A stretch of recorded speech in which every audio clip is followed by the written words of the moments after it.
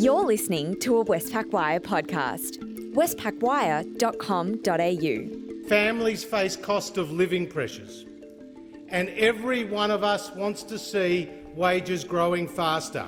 On October 6, the federal government will hand down its most anticipated budget in living memory. The COVID-19 pandemic has plunged the economy into its worst peacetime downturn since the 1930s. Unemployment is high, and major stimulus measures such as the JobKeeper wage subsidy scheme are about to be wound back. Unsurprisingly, expectations are high that we'll see further stimulus and spending in the budget. But what might that look like, and what does it mean for the economy? I'm Michael Bennett, the editor of Westpac Wire, and to help me unpack all of this, I'm joined by Westpac's Chief Economist Bill Evans, who has been analysing budgets for the bank for many, many years since the last recession in the early 1990s. Thanks for joining us, Bill. Thanks a lot, Michael, and that's quite an introduction, but you're absolutely right.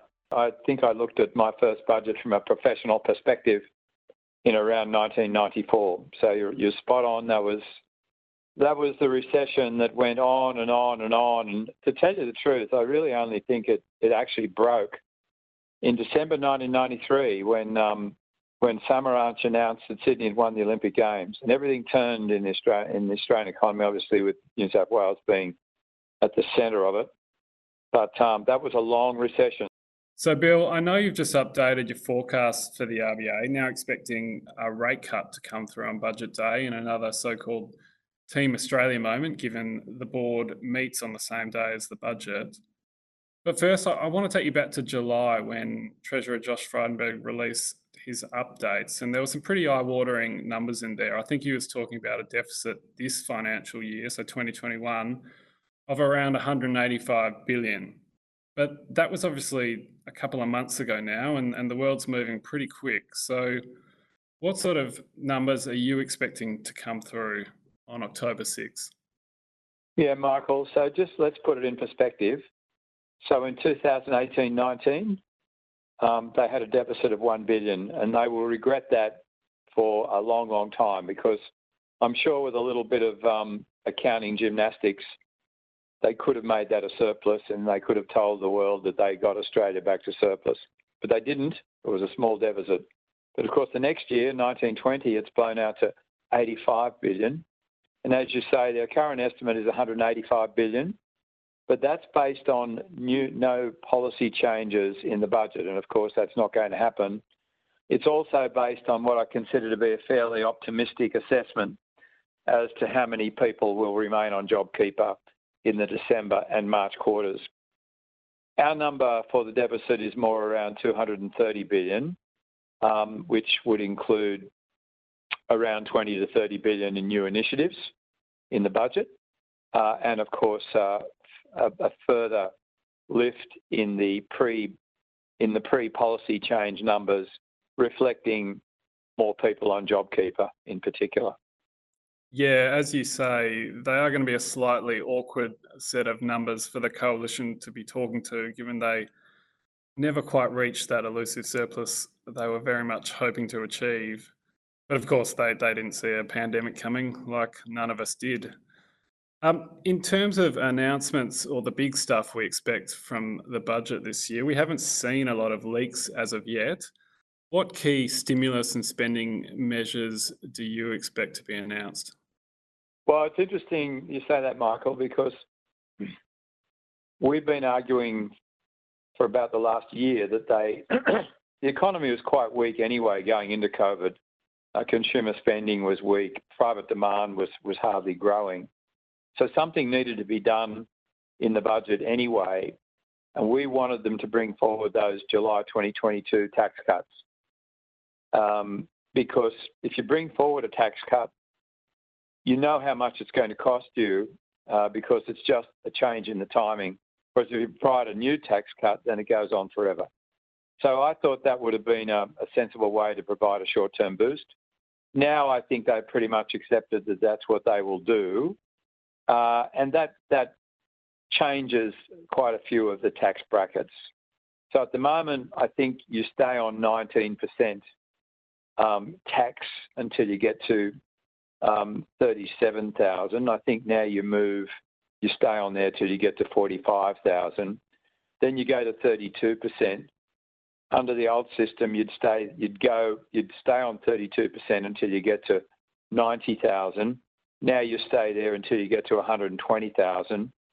And then from the 120,000 to the 180,000, you go on 37%. So going up to the 37, you don't go there until you get to 120,000 compared to the old 90. So what they're doing is that they're pushing you up to a higher tax bracket at a much higher income level. And that's going to help everybody. There's been some criticism that it's helping the so-called high income earners, but I wouldn't say that people on 45,000 are high income earners, and they will be benefiting as well as the people on 120,000. So I would see that as being important. The other thing I think that they will definitely try and encourage business investment by providing one-off deductions on investment expenditure. So that's once again something that you can manage, contain. It's not going on forever, as would be the case with corporate tax cuts. So my view is that to boost demand, it's much better giving businesses that form of investment incentive rather than actually cutting the corporate tax rate. And you want to boost demand, you want to boost spending in the economy. And then to boost household spending, you need to provide them with tax cuts. So I think that's the other thing that they're certainly going to do. Clearly, there'll be an ongoing commitment to infrastructure spending. That money will obviously be usually paid out by the states. And the key thing there is getting that balance between an infrastructure project that can be up and running quickly, so provide a stimulus to demand at the time we need it, which is now, but projects are going to boost productivity. So some of the projects that, say, were embraced during the GFC, such as painting school halls, pink bats for roofs, etc., they created demand, but they didn't boost productivity.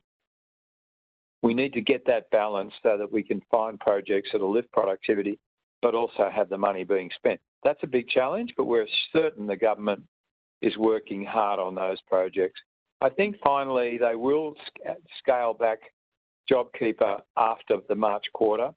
And there I think they're thinking about more providing businesses with incentive to take on workers.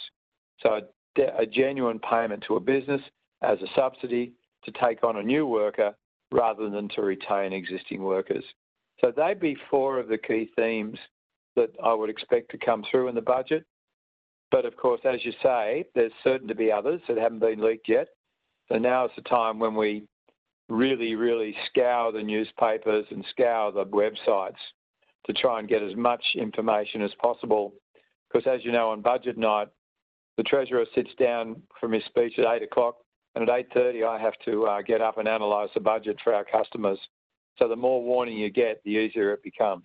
Yeah, it sounds like you're in for a particularly big budget night this year, Bill. But so that forecast you mentioned, 230 billion deficit this financial year, that's obviously quite a bit larger than the government's forecast. So it sounds to me like you're expecting a fairly decent amount of new spending to come through. Yes, well, I think there's probably also likely to be a response to the criticism around bringing forward the tax cuts, but that's for higher income earners. I don't believe that that's in any way the case, but I think that criticism will be levelled, and therefore I would expect to see some one-off payments along the lines of the coronavirus $750 payments that we saw in April and July. I think there'll be other payments like that, but I think they're also obviously going to have to extend. I don't care what they call it, if they call it job seeker or call it basically the unemployment payments that were lifted from $550 to $1,150, now being scaled back to around $850. I think they're allegedly going to expire at the end of December. They're going to need to extend those well into next year, almost making that a permanent adjustment, because I think we understand that the New Start, which was the old dole payment, was too low. But we also need to realise that Job Seeker was too high because it wasn't providing enough incentive for people to go out and seek jobs. $1,150 a fortnight is only $350 a fortnight below the minimum wage of $1,500. So I think that needs to be adjusted. And on the tax cuts, I guess the other pushback we often hear is that giving tax cuts to particularly middle and high income earners is that they might save it rather than, they don't have as high a marginal propensity to spend. And I guess the other criticism is that it doesn't help people who don't have a job. I guess you're suggesting that because they're legislated anyway, that bringing them forward does actually help that demand picture. Yeah, and it doesn't cost them much. It's only 1 year. I think it's $12 billion a year. Whereas if they were new tax cuts, it's $12 billion forever. Whereas they've already legislated and budgeted in the first stage of those. We also have to remember that Australia has very, very high personal tax rates. The share of tax represented by income relative to spending in Australia is way, way distorted towards income. We need to be mindful of the fact that our tax rates are too high, and there's something called incentive. We also need to recognise that cutting tax rates right across the board boosts incentive and boosts people's preparedness to work. And that's still going to be a factor that we can't lose sight of after the COVID. Yeah.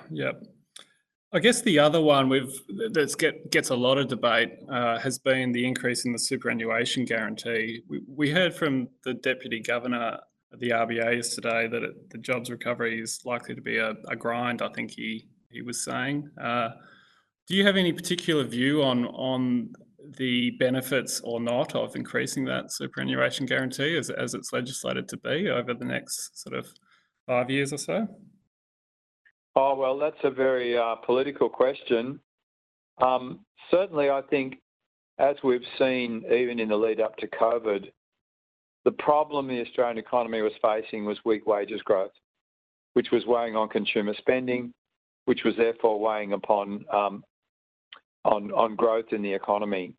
So for me, the most important thing is to ensure that we reboot wages growth.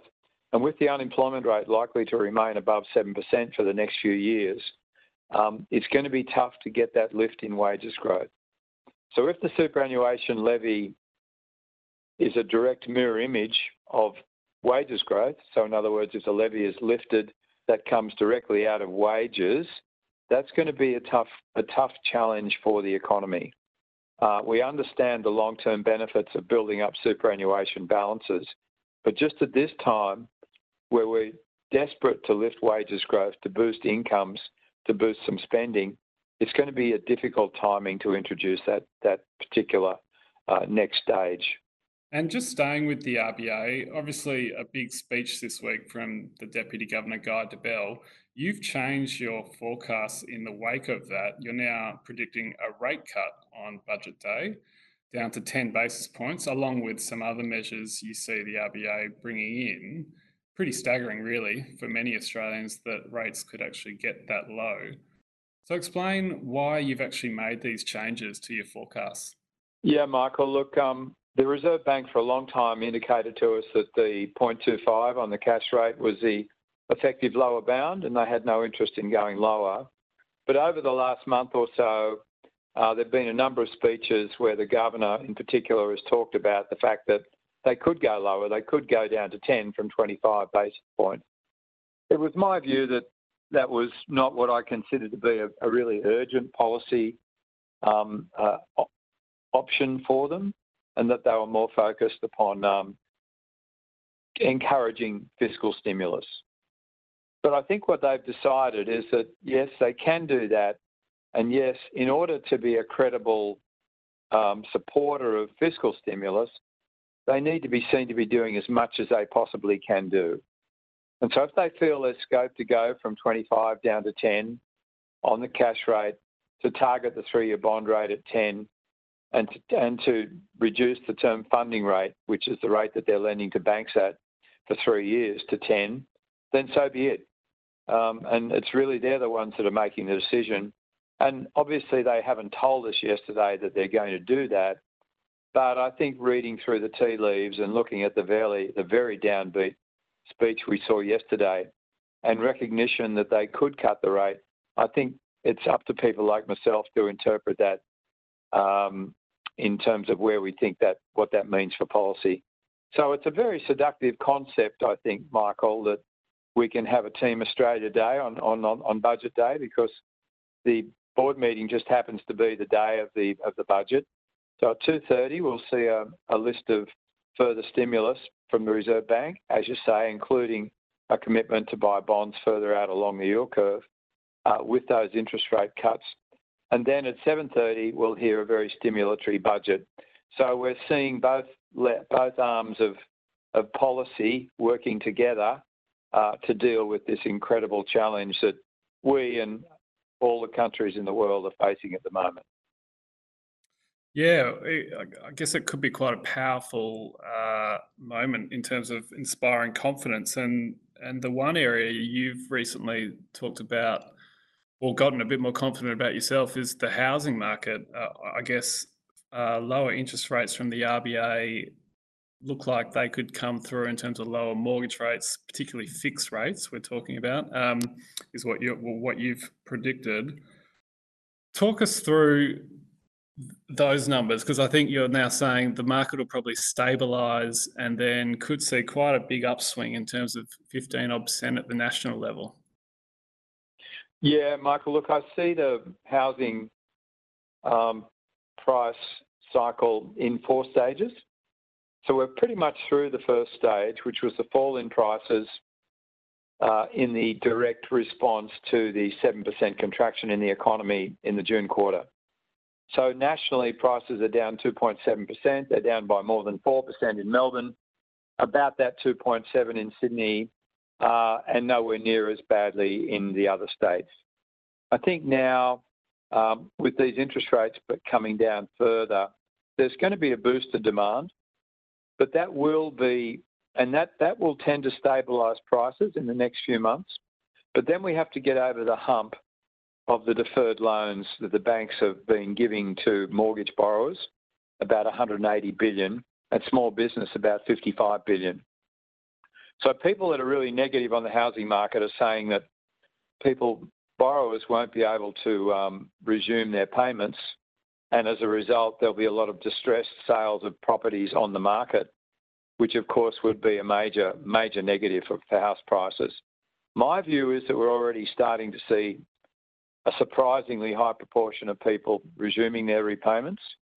The banks are absolutely committed to restructuring loans, to being patient. They understand that a housing crisis is, given their exposure to the housing market, is the last thing that they want. So I think this hump, if you like, will be pretty well managed, and we'll come out at the end of it with possibly fixed interest rates below 2% for mortgages. They're currently around 2.3%, and with these movements by the Reserve Bank in that 3-year part of the yield curve, they could be down below 2%. Unheard of mortgage rates for Australia.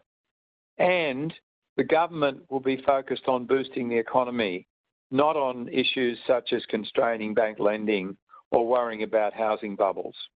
And the Reserve Bank will be in a similar position.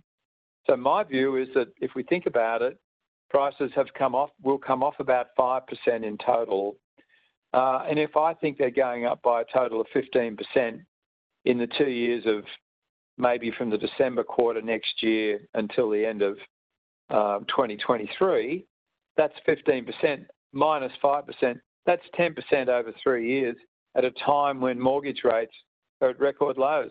I think that's entirely reasonable. It sounds a lot, but I think the process to me looks like it'll unfold like that.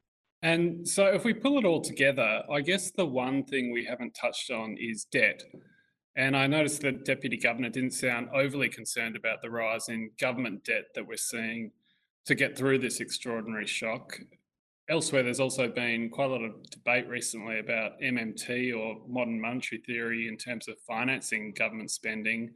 And I noticed you even mentioned it in a recent note. So, what's your view on the risks surrounding this massive rise in government debt that we're seeing and the burden on future generations in terms of paying it back? Well, I think governments all around the world are going to be accumulating a lot of debt, but the funding cost of that debt is extraordinarily low. And so governments can manage the interest burden of that debt very easily. Most countries will have their debt interest rates being below the growth rate in the economy, and as a result, the share of the burden will be progressively reduced. However, having said that, the biggest worry, and that's the worry with MMT as well, is that inflation might be out there somewhere. And once inflation starts to rear its ugly head, and central banks that think they know how to deal with inflation by raising interest rates get moving, then that's when the cost of managing the debt becomes a big issue. So hopefully the generation of the inflation will be strong growth, closing of output gaps, economies like Australia growing above their potential, which eventually leads to a pick up in inflation. But by then, the debt will have been significantly reduced. What you don't want is a situation where inflation turns up out of the blue, not because of strong growth, but because of some other major shock. You know, we saw that in the 70s when there was a massive oil shock that generated inflation in economies that weren't particularly strong, and that was devastating. So the problem with a lot of debt is if you get some sort of an outside shock to inflation, that means that interest rates have to be raised significantly at a time when debt levels are high. And that goes for governments as well as the household and business sectors. I can't see what that shock might be, but of course, sitting back here a year ago, no one predicted COVID either. So that's the risk with having a lot of debt, is that you're very vulnerable to some sort of an unexpected major shock to inflation. And we should just quickly explain for people. So MMT is this idea basically where countries that have a fiat currency can essentially use their central banks to directly fund government spending. There's sort of no limit to spending until, as you say, the inflation comes through. But as you mentioned, as long as growth comes through, hopefully we don't need to go down that path and it all works out. So just can you wrap up with your growth forecasts for the next year? I know it's difficult with particularly border closures and just the path of the virus, but what do you expect to come through in terms of growth? Well, Michael, we're reasonably optimistic about growth in the second half of this year. We do expect that Victoria will contract by 4% in the September quarter, but we're seeing pretty encouraging signs in the other states. So we've got New South Wales up 3%, Queensland up 3%, Western Australia up 4% in the September quarter. So we've got the economy growing by around 1.8% in the September quarter. Then going into the December quarter, we'd be expecting to see Victoria turning around. You know, we saw what happened in Victoria in the month of June, when after contracting by 7%, things lifted by about 4% in 1 month. So we think that even though people are feeling extraordinarily depressed at the moment, the case numbers in Victoria are trending in a very encouraging direction. So the opening up that we expect to see from late October will be really hitting quite a solid pace through November and December. The rest of the country, on the assumption that we don't see a second wave, their momentum will slow somewhat, but they'll still be in positive territory. So we've got growth in the second half, in the final quarter, of around 2.2%, so 4% for the second half of the year. Then things will start to slow down as the momentum from the original reopening starts to fade. Next year, we're only looking at growth of around 2.5%. And that'll mean that by the end of next year, the economy will be operating at around 1 percentage point less than it was at the end of 2019. And that probably gives you a feel as to how we can expect things to be at the end of next year. Better than this year, but still not back to where we were used to the economy being at the end of 2019. Well, Bill, thanks for that. It's going to be a massive budget, and I look forward to your analysis on the night. Yes, that's going to be quite a daunting subject, particularly if our forecasts for the Reserve Bank don't come to pass at 2:30 on Tuesday, and we spend a few hours trying to work out what went wrong, and then straight into a budget. But I'm optimistic that won't turn out to be the case. Oh, we've got our fingers crossed for you, Bill. Thanks, Michael. That's all from us today at Westpac Wire. For more, head to westpacwire.com.au.